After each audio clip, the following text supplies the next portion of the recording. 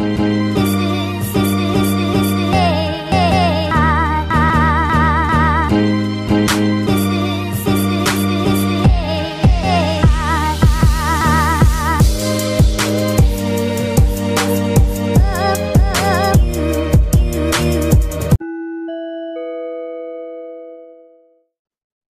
everyone. Welcome back to another episode of Independent Thought.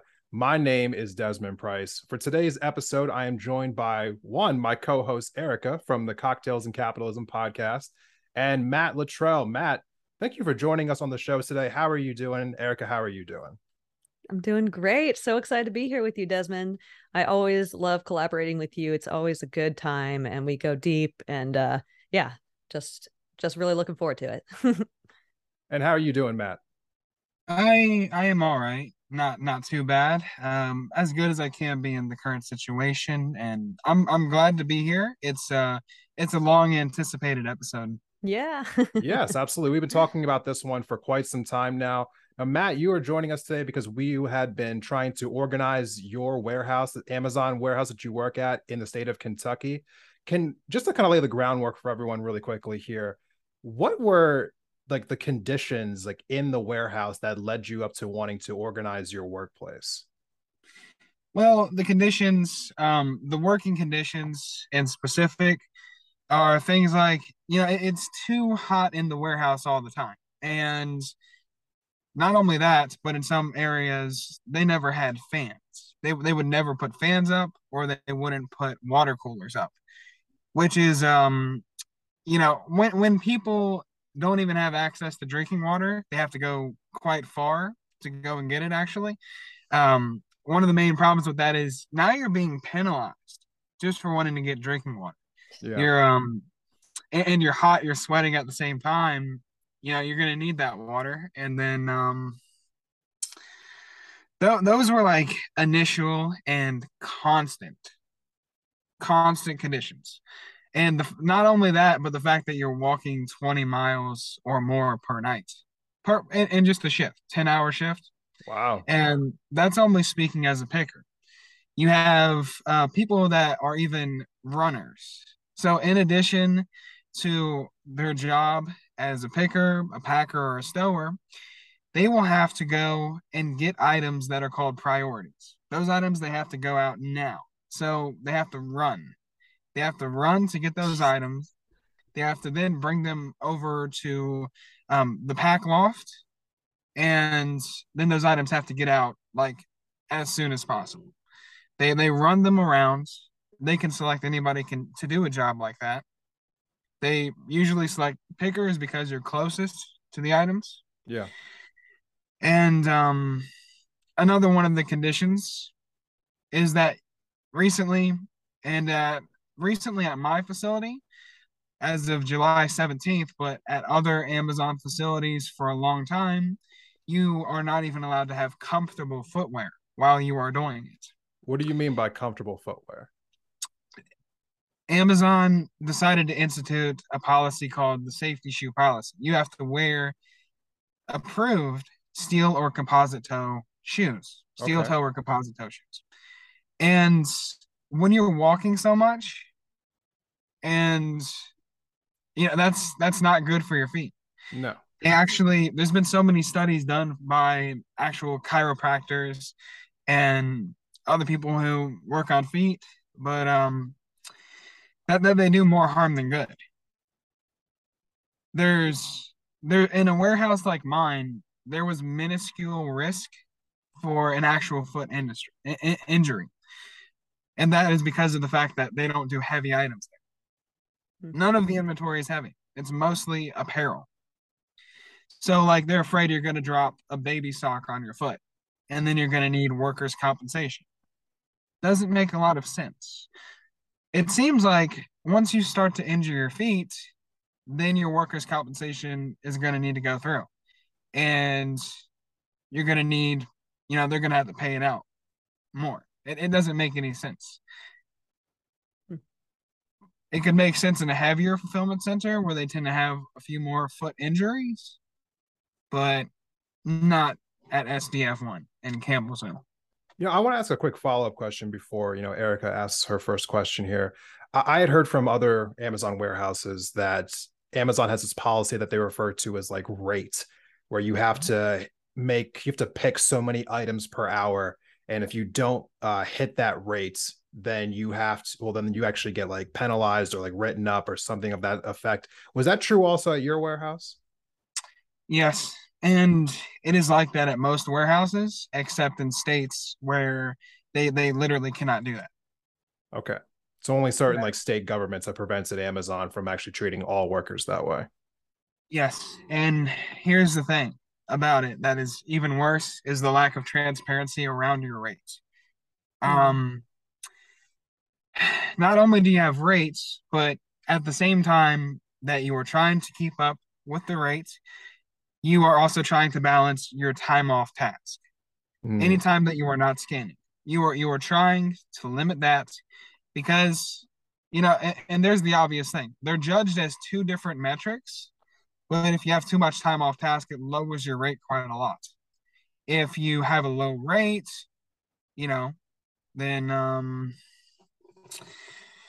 you it's an unexcusable offense unless you have like an accommodation. okay.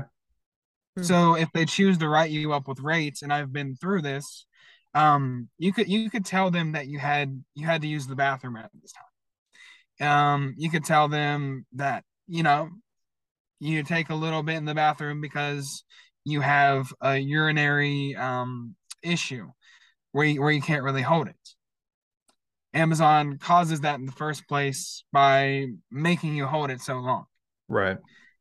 But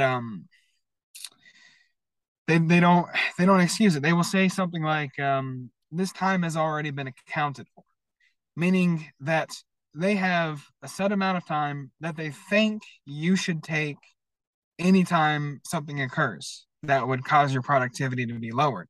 They call it the guardrail system. Like how a guardrail keeps you from going off the road, Right. right? So they want to keep you from getting off track and getting fired, is what they say the purpose of it is. Of course, we all know that to be a lie. But the lack of transparency, as I was alluding to earlier, is you don't even know what your rate is supposed to be at most places. Mm, And that is evidenced by the fact that, just to add concrete proof that this exists, there is the Warehouse Worker Protection Act. In New York, there's a version in California. And that is where that the company is required to notify you of your productive goal at any given time, and they're required to notify you when that changes. So at an Amazon facility like mine, the only metric you get to see is the average. And the rate, it fluctuates based on whether you are picking items that are going to go straight to the customer, or if you're picking items that are going to have to go to a different warehouse. okay. Hmm. No, I appreciate you taking the time to explain that to us. So they judge that in specific. You will get penalized if your productivity to goal and your percentage to goal is not meeting it for any of those certain patterns. And they change, they fluctuate at any given time because you're picking items and then your scanner will change you to a different path. You will start picking a load of different items that are going to a different destination. So you'll be picking customer orders for a minute, and then your tote will tell you that you've picked all the items that you needed, and your scanner will change over to another path, force you to log into a different tote, and then you have to pick those items for a different path. And your rate could go from as low as 70 units per hour to 120 units per hour within seconds. And then you have to work faster, and you don't know it. You do not know it. And then you don't get to see how you were doing with those items because you see your average. It makes me think about how that Amazon app that was created for employees and management to communicate, where they like banned the word plantation and all these like slavery related words.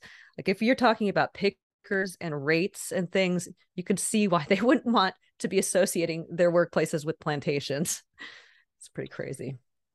Yeah, It's a little bit, but unfortunately, that's not the only. I guess what's the right word to use? It's not the only like instances that we've heard of them like abusing workers. There's also having workers work in extreme heat conditions as well. mm-hmm. And when we talk about the actual physical conditions, I like to make the differentiation between the physical conditions and the behavior of management. The behavior of management is much more of a choice, and management can always choose to have the workers' backs. They always have that choice, but they disregard it. So whenever somebody is affected by their conditions at Amazon, management shows a great deal of apathy. They will refuse to address the situation and make a permanent change. Management likes burnout. They like it because they can send you off, fire you, and they know that because you're a desperate person, you will come back as soon as you're eligible. And you will come back for the same starting pay. So let's say you made it there for a year and you got like $1 raise. You got a 50-cent raise at your 6 months. You got another 50-cent raise at your 12 months. And then now they want to get rid of you. Why? Because they could just, fire you because you're burnout, you're not as profitable, and bring you back at a lower wage. And because, you're desperate, you're gonna start working fast again. You're gonna start working just as hard as you were on day one. Mm-hmm. Hire to fire, and you cannot have turnover that is 150% in the network without it being intentional. Wow. Yeah.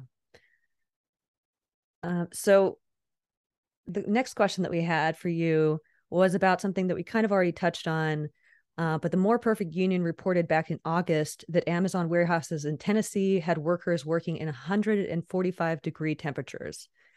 Was this also the case in your warehouse? And did you ever see any other safety concerns? Well, in our warehouse, it did sometimes get that hot. It did sometimes get that hot because, like I said, there are areas that didn't have fans. But even where you actually have an HVAC, the temperature is controlled by corporate. It's controlled by headquarters in Seattle. They control your temperature range that you're allowed to have the air conditioned to.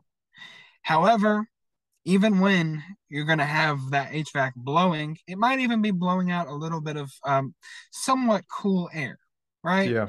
Well, those gains are going to be erased because the problem that everybody knew that was affecting it, the shipping dock doors being open, all of that air just goes out the building. It doesn't stay in there. The fans don't get to circulate it around either. It doesn't get to circulate around between the aisles that people are picking and stowing in. You have 2 aisles, and they have a bunch of cardboard and a bunch of apparel, plastic. That is an insulator. So obviously there's not going to be any airflow between those aisles unless you have a fan blowing inside of it. So the effect of that is people getting hot, burning up, and especially the older folks that are there, they can't deal with it. They cannot. Yeah. And there's so many articles from back in the day, because this was one of the first warehouses, where people would get drug out with heat stroke every day before they even had HVAC, before they had fans. People don't realize that the only reason we have any amount of fans or any water coolers or even HVAC is the fact that Amazonians United was around. And those workers, they held a lot of demonstrations, work stoppages, and strikes. Yeah. So did the workers in France, Spain, Italy, all over Europe, where Amazon has to let them unionize. You know, it's scary almost to think about the level of just discontent that it seems like Amazon has for its own employees. You know, I mean, we heard about, you know, the stories that you're talking about with rates and time off task, and, you know, like the heat inside the warehouses, them controlling it from across the country. And I also saw last December that, you know, Breaking Points had covered a story about how a tornado ran through like eastern Missouri and southern Illinois, destroying a warehouse. And at the time, it was reported that some of those employees tried to leave, but Amazon threatened them, told them that they had to stay or else they were, you know, might be in jeopardy of losing their job. Now, you were in a warehouse in Kentucky at a similar time. Did you also experience something similar around that time when the tornadoes were coming through in December in 2021? Yes, at that time, Amazon put our lives at risk because, you know, the when this whole thing started and the tornado touched down in Taylor County, Kentucky. Yeah. That's near Campbellsville. That's the county that is in. Um, People did not hear their PA system, the PA system that Amazon has that is supposed to warn you about the tornado, that is supposed to warn you about inclement weather, that you're supposed to shelter in place. And instead, people heard their phones, the brand, you know, the emergency alert. Yeah. People heard their phones, and they didn't know where to go. They knew what was going on, but they didn't know where in the facility to go. And it's not as if there's a safe place in the facility in the first place. But because I was an associate that was trained with this, I knew where people were supposed to go. I knew where the evacuation points was. I was trained as what they call a Gemba rep, which is in the lean manufacturing process. What Gemba means is somebody who contributes to gradual improvements of processes and safety. Okay. You exist just to make Amazon look like they care. However, a lot of people think that you exist for something more because they don't actively participate in that role. But anyway, I had to lead employees from the fourth floor. I had to round them up. I had to use my emergency lights. I had it where it was flashing red. You know, as in there's an emergency going on. And I led them down to what we call BC building. And that is where we have that's where the HR office is now located, where the safety office is located. Basically, it's just a desk that they have over there. I led these people over there and we sheltered in place. Everybody was in there and we started learning about what happened in Edwardsville just a couple hours before. Yeah. This was like 3 a.m. on December 10th. And when we were learning about this, of course, people saw how deadly that was and they saw that Amazon was apathetic. They wanted to go home. They wanted to go home. But if you would have pushed your way through safety and went home, pushed your way through security and went home, then you could have been fired for that. And I knew people who went home. And, you know, the way they were penalized was their time was taken away from them. We had that incident where an Amazon employee that night, a driver, was fired and she had to go to Dave Clark.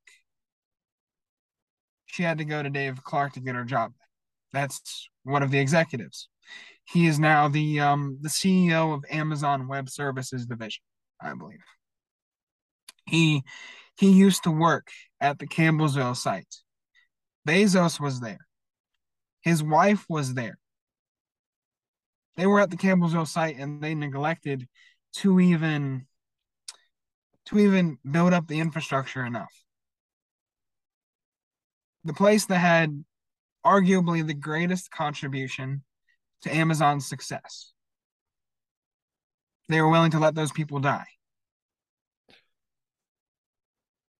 Yeah, I mean, it's an indictment over and over again. I mean, like, I think we're seeing so much different just moments in time where Amazon just categorically does not care about their employees. And I think it's important to just keep like putting that, like, all these different instances out there, whether it's talking about, again, the heat or the tornado, or like how they treat people like in the warehouse, never giving them any time. The reports we've heard about people having to piss in bottles while they're Amazon drivers. I mean, it's unbelievable. And I think it kind of like leads into our next question that we have for you here, because honestly, the question really becomes like why work for this company, right?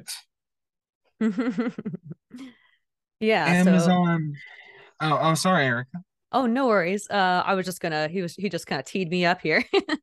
I was just gonna ask, so why is it that you're choosing to organize your workplace and stay? Why did you make that decision instead of finding another job? Good question. Because finding another job, that is the easy way to do it. I tell people you have the choice between one capitalist that treats you like shit, doesn't pay you enough, and another one. That's the choice that you have. It's a very binary decision. Yeah. Or there's a third option. The third option is to organize a company as large as Amazon. When you do that, the effect is that unions set standards again. Mm-hmm. Yeah, I mean, that's very well said. And obviously, I think that is a great segue into like the next part of our conversation. We're going to take a quick break. When we come back, we're going to be talking about the unionization effort that you were trying to lead at your warehouse and the Amazon labor union. So everyone stay tuned.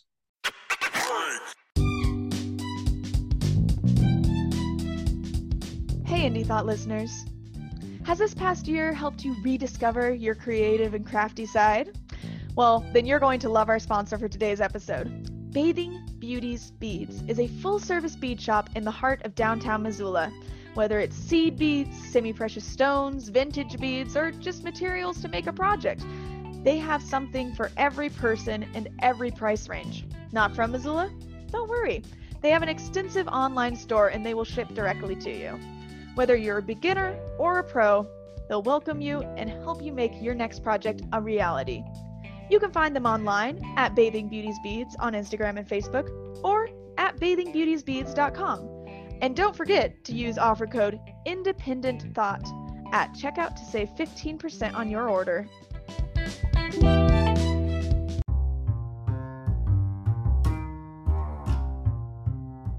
Betty's Divine is a locally owned boutique on the magnificent Hip Strip in downtown Missoula, Montana, that has been a fixture in the Mountain West since 2005. We have a fondness for vintage-inspired clothing, shoes, and accessories for humans, as well as the real deal found in our vintage department, Divine Trash. Betty's Divine presents a snapshot of Northwest styles with an emphasis on street, skate, surf, and rock and roll culture, as well as Americana classics. Alongside a radical selection of clothing, Betty's Divine offers a damn fine array of shoes, jewelry, records, and accessories to satisfy any taste, whatever your age or vibe. You can count on us to prioritize financial, social, and environmental responsibility without sacrificing the look. Visitors enjoy a lovely atmosphere, dreamy tunes, and the best customer service in the West, and you can shop us online at bettysdivine.com.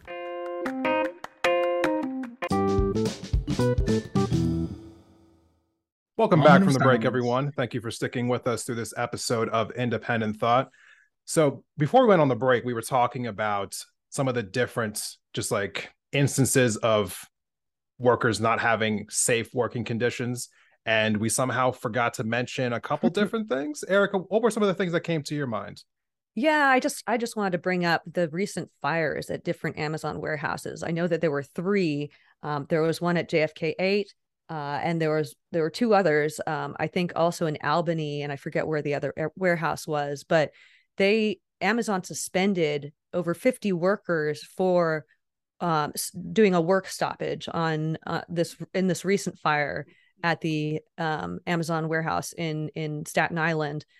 And so that just it's just such a blatant example of when people are worried about their safety in an Amazon workplace and they try to speak out about that, they just get punished, instead of listen to their concerns addressed.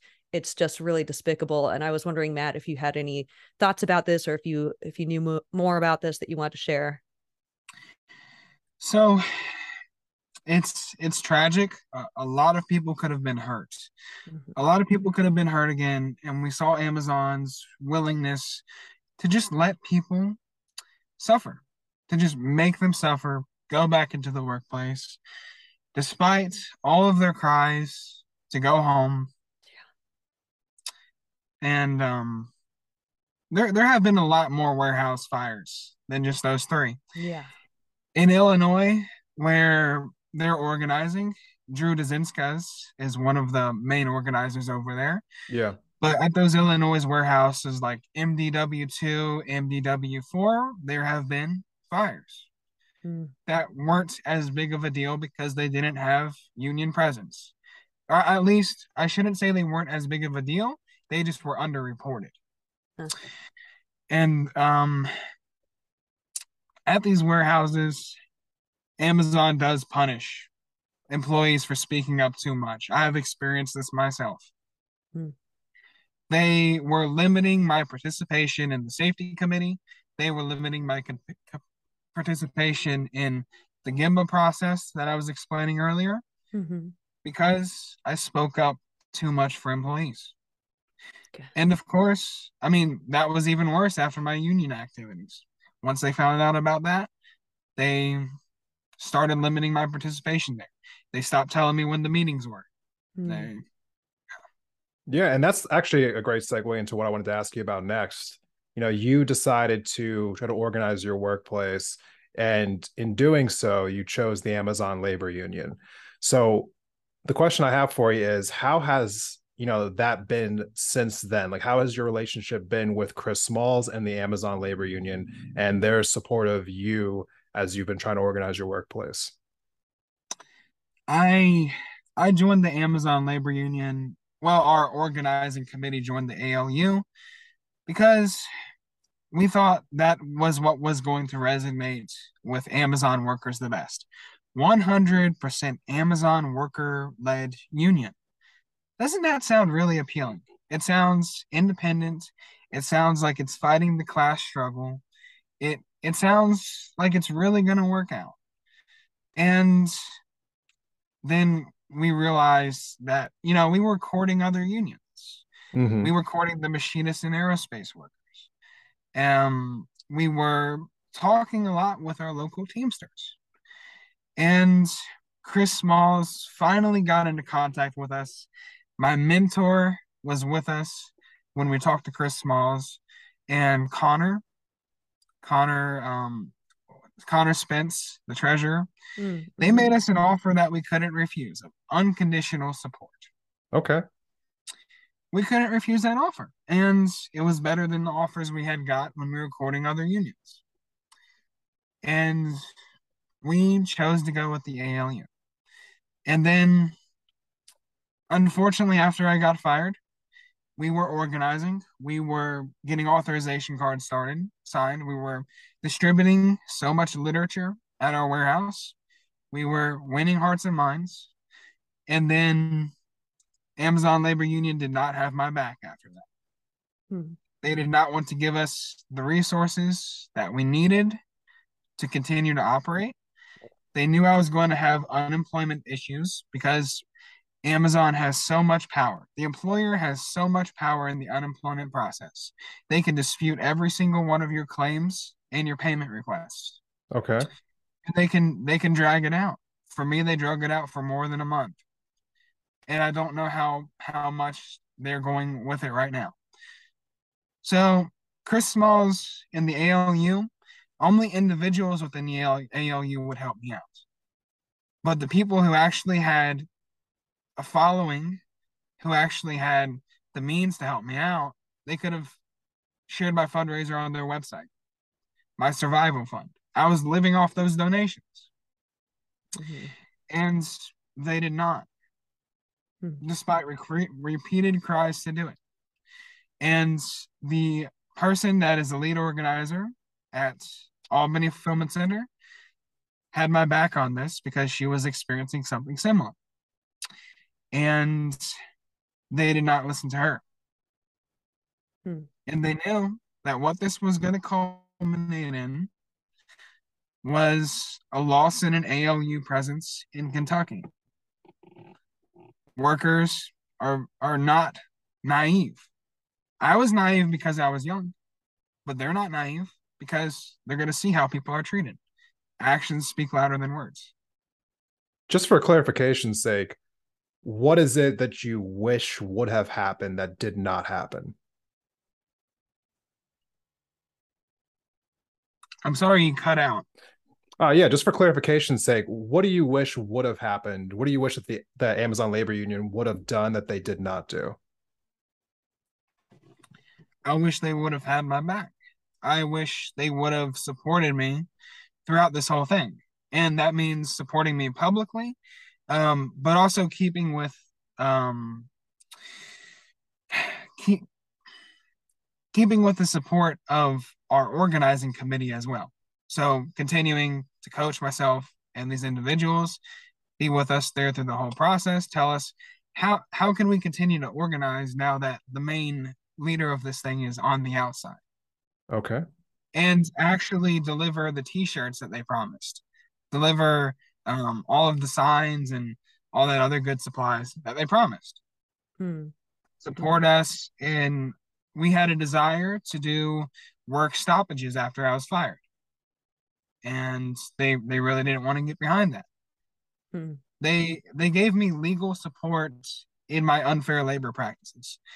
However, that legal support coming from Seth Goldstein, as good as that sounds, the labor board is a resource that is provided to us for free. I can go and file these charges, and I have filed charges before against Amazon for their retaliation. It's free. The only one who pays is the employer when the labor board orders them to. So if this would result in me getting my job back, then great. And that only costs the employer something. That's not material support. That's like saying, we got your back, right? Well, pat on the back, keep chugging along. Yeah, Erica, I think when it comes to the next question here, I think that Matt kind of already answered it in his first answer there. So is there another question that you might want to just ad lib in here, or should we just skip over? Let me think. Yeah, I mean, I'm very curious about all of this. I know that the resources are spread very thin with the ALU. I know that they haven't, even though they won that initial election, they haven't won a union contract. So people aren't really getting paid for this work. So they're doing a ton of unpaid work and being pulled in 1,000 different directions, which I don't know. I think it would be hard to attend to all the different people, all the different warehouses and give them as much support as they need from that position. I can imagine that being a difficult thing. But yeah, I mean, was that legal support, was that at all financially helpful, or was it just, it sounded like it didn't help much at all? It didn't help much at all. Like Seth Goldstein and the students that are working with him, there's like him and one other student. The only way they financially helped me was, I think they donated $25 a piece to me to help out. And yeah, that's it. Yeah. They didn't help share my fundraiser around, but like, yeah, that's not the same as Chris Smalls doing that. Yeah. That's not the same as the ALU saying, hey, we have your back here. Yeah, totally. It wouldn't even make a public statement on it. Right. And while this is going on, you were saying that Amazon was coming in and trying to do different like union busting like tactics, this is before that you actually, left the company. Could you just talk to us briefly about what exactly that looks like? Because, I've been hearing, from like SB Workers United about, Starbucks doing union busting. I hear More Perfect Union talking about union busting. As someone who experienced it, what does that look like as far as like Amazon is concerned? Like, what did they come down and do after they realized that was happening? Yeah, at Amazon. Okay, so this started happening to me in April. after the Amazon labor union's victory, Amazon started doing things. Initially, they started cracking down on security measures. So they started having security guards patrolling the areas where workers were toiling quite a bit more. Every 45 minutes, they had to check the bathrooms. And I had a security guard tell me they were looking for union materials. And that's, that they were going to remove them and that they're going to investigate, like to see who put them there and who knows about it. That's like the first crackdown. Now, whenever it started to affect me personally, the crackdown took the form of before I even got disciplined, they started coming after me with whisper campaigns. The type of whisper campaigns that are meant to disrupt your organizing committee, instill fear, uncertainty, and doubt. And that did start affect our organizing. They were saying things like, Matt is going to get fired, and Matt and all of his associates, everybody who's organizing with him or wants a union, they're going to get fired. And they were also saying things like, management is meeting about this daily. Isn't that illegal? Yeah. Whisper campaigns are not illegal unless you can prove that management said it.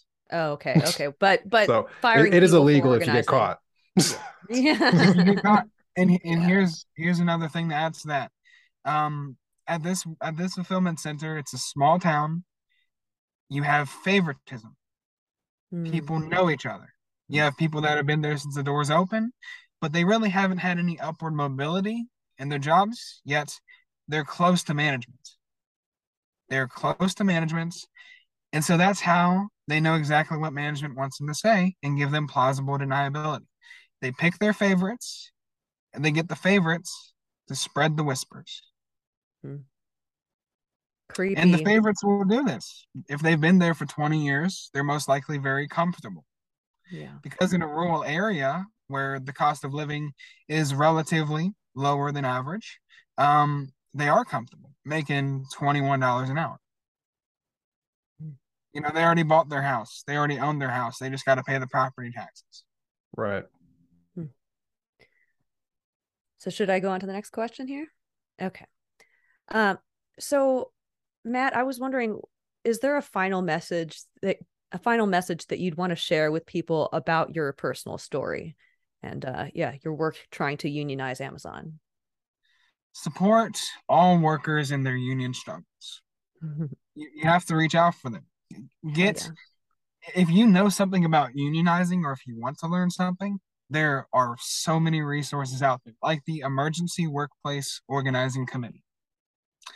You have union locals. There's a union local in pretty much every area in the United States. Or there's a labor council. Or there's a Democratic Socialist of America. Or there's a Starbucks that's organizing. You can get in the same spaces as them. You can wear union apparel and wait for an employee to talk to you. They might if they're interested, right? That's a tactic that I've seen a lot. Get in the same online spaces as they are. All workplaces have some kind of fraternalizing, right? They all get together. Maybe it's a Facebook group. Maybe it's a Discord. Perhaps it's some local bar where they all go after work to go there, right? You get in those spaces, you talk to them, you tell them what's up, what you want to help them out with. You offer some mutual aid. Mutual aid, the purpose of mutual aid is because for one, it's having empathy with your fellow human beings and doing something for them. You feel good for doing it. They feel great for receiving it. It improves their conditions. And you make a material difference in their life.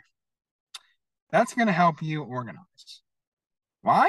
Because you can stand outside the warehouse and you can hand out flyers, or you can hand out food. You can hand out food and you can leave your contact information in there. Hand out food and, talk to them quite a while. That's what works. That's what worked at Staten Island, where they were feeding employees all the time. Speaking of which, this is the final question that I have for you. For those people who are listening right now and who might want to figure out like how they can like directly help out you in particular, how can listeners, help you out and your organization efforts as you continue to go forward with this?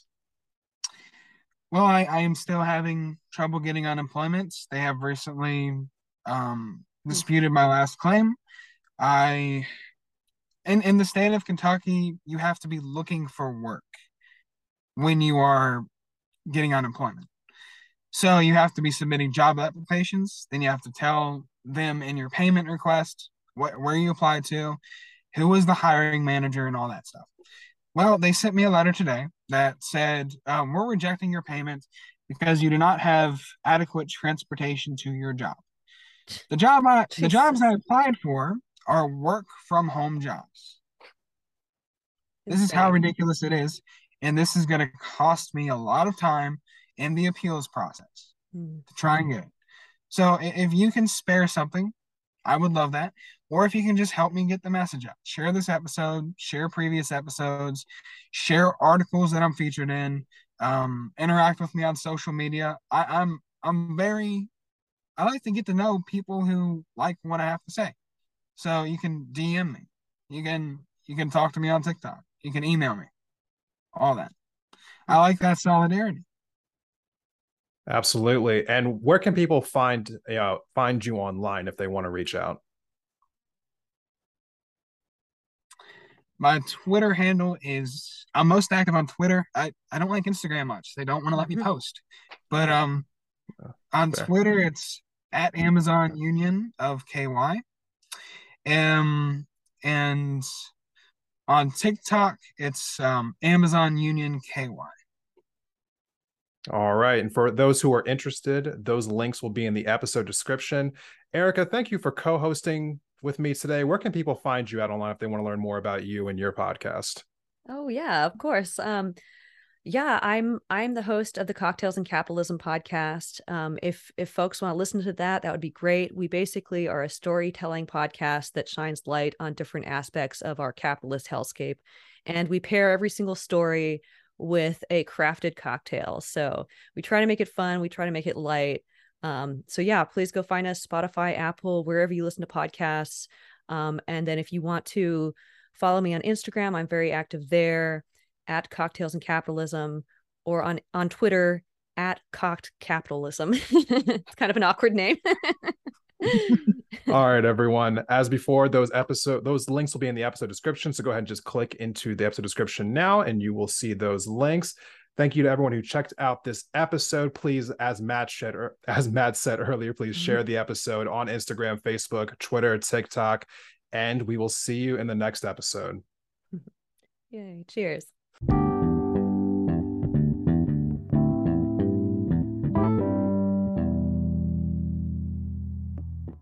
So, Erica, thank you for joining on the podcast today. Really do appreciate that. And our special little epilogue here to our episode. This is like the first time that I actually had a co-host come on and do the podcast with me. A new experience. How did you enjoy being on Independent Thought for your first appearance? Oh, thank you so much, Desmond. It was really, really fun. And yeah, I don't know. You definitely have a different approach to recording episodes than I do on my podcast, but I really like the way that you do this and the way that you just kind of like, I don't know, you have things laid out and you just drive through it. You just go straight through it. And it's brilliant. It's amazing.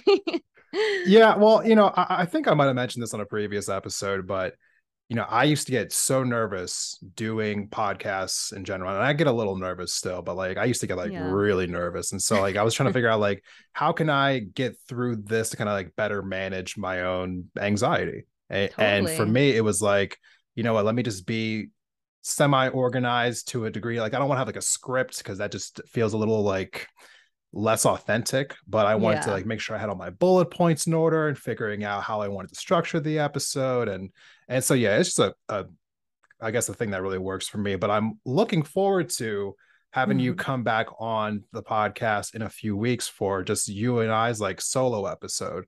So I appreciate that you're coming back on for a second round of Independent Thought. Oh, totally. That one's going to be a really fun discussion. Yeah. And I don't know. I would love to do this more with you, just kind of co-hosting. It's an interesting way to have these deep conversations about important topics. Having your brain kind of diving into it and my brain as well. Like, I think it's a really good approach. But yeah. And I think particularly with this episode, you know, your podcast is focused on talking about capitalism and specifically, you know, like talking about why capitalism is destroying everything. Like that. And so like when I first came across your podcast, like I think, you know, I've talked to you about this, like, you know, privately and then like on your show itself, like I'm like in a headspace where I'm just like, yes, I recognize that capitalism is destroying everything. But I'm like wondering, like, can it be saved? I don't know. I'm kind of like, you're actually like, I think talking to you more is kind of like putting me into like an existential crisis about it. Oh, good. So I'm sitting in a gray area right now. I'm just like, damn, maybe she's right. But you know, in regards to Amazon, though, it feels like, and I mentioned this before, like I talked about Amazon last year, and I talked about them, you know, like I think multiple times last year. Earlier this year as well, I had another guy come on, Joey DeSatnik. He was trying to organize an Amazon warehouse in the Cleveland area. Now we're talking to Matt, and I'm just hearing these stories again and again and again. And it feels as though Amazon might just be the personification of capitalism as a whole, right? It just like the rate they gobble everything up, the rate that they, you know, expand and don't seem to care about like how many things are destroyed in the wake of their expansion. And how they go out of their way to treat their employees as subhuman in certain regards. I mean, what are your thoughts on it? Absolutely. I think you're totally right about that, in so many different ways. Like, first, Amazon is the biggest employer in America, so they are huge when it comes to capitalism. And you know, America is the capitalist epicenter of the world. So the biggest company in the biggest capitalist country, that's huge. In addition, they are also the kind of face of this new form of production that we're seeing under capitalism, where, you know, they're swallowing up all these other industries, and then everything is being consolidated into these warehouses where people are being forced to work like they're being working in a plantation. They're trying to do things super fast. They don't get breaks. They having to pee in bottles, shit like that, you know?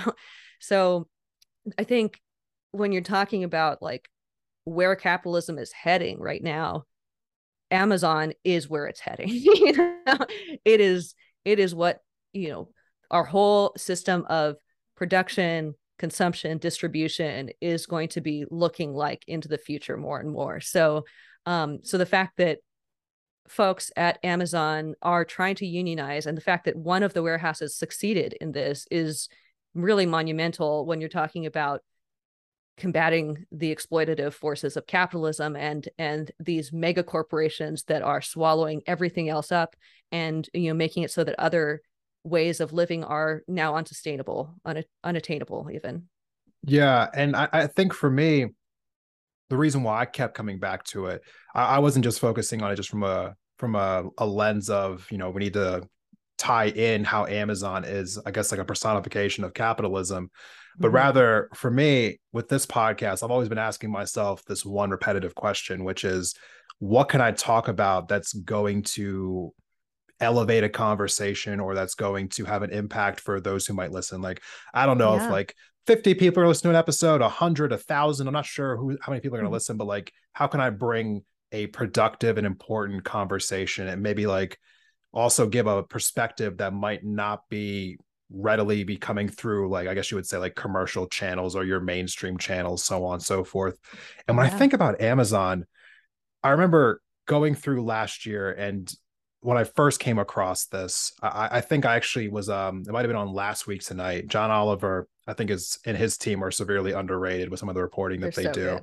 So good. And they were talking to Amazon workers in the San Bernardino Valley, over in California, and they were talking about how they would have to, you know, make rate, which is why I brought that up in this episode. And they would have to pick like 300 things per hour, and to hit that mark, there were so many times where they felt like they had to run through the warehouse, but they also weren't allowed to run through the warehouse because it's insane. right, because it was a safety violation. Yeah. So if you got caught running through the warehouse, they would write you up. But at the same time, if you didn't make rate, they would write you up. Yeah. And it was just like they had no idea what they were supposed to do because Amazon, you know, it was putting other businesses out around in their town, and like they just, you know, like they felt like it was like the best option they had for work. But at a certain point, like you couldn't continue to work for a company that just grinded you into dust. Like it was almost like they were trying to get people to quit after a while. Oh yeah, and they absolutely are. Like the turnover rate that we were talking about in this episode, it is so massive. And I mean, it's by design that they are making their workplaces like unworkable, you know, because they want people to be, you know, there for a very short time so that they can't organize, get comfortable, get benefits, get like, you know, the things that you need to make any kind of work life sustainable. They want to make it so that you're running across the warehouse and maybe going to get in trouble for that. And maybe going to get in trouble, you know, if you don't run also, because then they have the power. They can choose exactly when they want to fire you. They can completely just cycle people in and out and make sure that no one will ever be able to, none of the workers will ever be able to build their power and be able to bargain with the people in charge. So right. And you know, I think looking at that fact, it led me to my next like logical conclusion in my head, because as I'm talking to people about different things going on, like last year we talked about, you know, lead in our water supply, talked about critical race theory on my podcast, talked about like New York City medallion taxi drivers and the problems they were going through over in the East, and just like going through like issue by issue by issue. I was always talking to people about like how we needed to all get more involved. But at the same time, it also becomes abundantly clear, especially through this Biden administration, that the voices of those who got this president elected are largely being ignored. And so how can you continue to say like, oh, well, just let's go back to these politicians and ask again, when all of our asking isn't really being met with anything whatsoever, you know, other than just being told to just shut up and kind of just like sit down and take your turn, and maybe we'll get to you later, which has led me to talking more and more about unions. Because if politicians aren't going to step up and do what's necessary in order to fight back against these corporations who are willing to treat us just however they see fit, then there has to be some answer. The answer can't be nothing. And so my new focus has been talking about unions a lot, because if they won't protect us, we have to protect ourselves, right? Yeah. They don't keep us safe, we keep us safe. and that's kind of like where my head's been at right now. I think the Democratic Party, I never had a whole lot of faith in them, but I was hoping that after all the energy that was generated in 2020, you know, through like months of protests, you know, the pandemic, just like the huge mobilization that came out to get Biden elected, to, you know, to get Trump out of office, I was hoping that some of that would turn into like real action, and it just really hasn't materialized. I know some people will give Biden credit for student loan debt, you know, like 10 to 20,000 being forgiven, or, you know, like him having a strong stance against, you know, having a strong stance about codifying Roe v. Wade into law. But I just feel as though what's been happening so far is very minimal in comparison to what could be done. And it's not enough. It's not an appropriate response to the amount of different crises that we're facing as a nation right now. Yeah, absolutely. And Erica, I thank you for coming on the show today and taking the time to talk with me about all of this. For everyone who is interested, definitely go check out Erica's podcast, Cocktails and Capitalism. I've been on an episode, and I think awesome you should go listen to that episode and several other episodes. I mean, how many are you up to now? Oh gosh, I don't even know. It's probably close to 70, 80 maybe. So third season, Right. So if you have a job where you can listen to a podcast, you know, this is the time. Go subscribe, Apple, Spotify, go check out her podcast, and also follow her on Instagram, where the posts are relentless and they are always of high quality. Oh, thank you so much. High quality. Oh, you're so nice. And yeah, it's really an honor to just be working with you. I respect what you're doing so much, and your ability to fairly and intelligently frame so many different important discussions. So Thanks for working with me. It's been an honor, and I can't wait to come back on your show. I appreciate it. Thank you so much, Erica. I look forward to the next time that we have to do this, and hopefully we'll get to share some more posts on Instagram in the future. Oh, yeah. For everyone who checked out this episode, as I was saying at the end of the episode before the epilogue, definitely share this episode on social media, Instagram, Facebook, TikTok, Twitter, wherever you spend your time at mostly. We will see everyone in the next episode. Awesome. Cheers.